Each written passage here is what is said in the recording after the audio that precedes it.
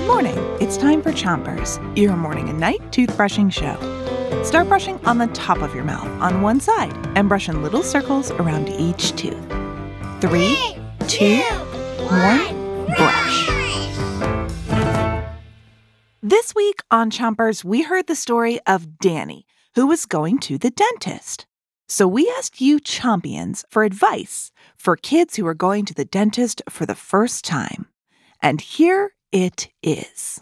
Markham says, it's fun. You might get to play video games in the waiting room. And when it's time for your appointment, you might get to watch some TV. Switch your brushing to the other side of the top of your mouth. And brush the molars in the way back, too. Amina says it's pretty fun, too, even if you have a cavity. She says that once the dentist fills the cavity, it feels like you have a chubby cheek. Calvin says the dentist uses a little vacuum to suck all the saliva out of your mouth. And his piece of advice is to not stick your tongue in the little vacuum, or it'll feel weird. And Teddy says going to the dentist isn't scary. You just have to sit still in the chair. Switch your brushing to the bottom of your mouth, but don't brush too hard. Mira says your grown-up could hold your hand so it feels less scary. She also says that you can often choose the flavor of the toothpaste you want. Yum!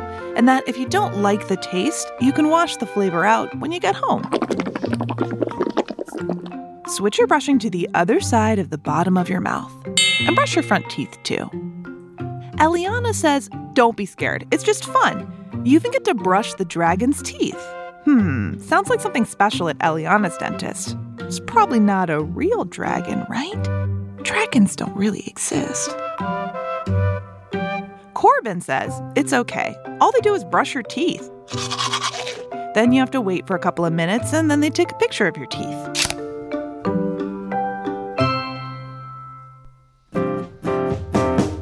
All right, you've done a great job brushing this morning, but we'll be back with more advice tonight. Until then, 3, 2, 1, spit. Chompers is a production of Gimlet Media.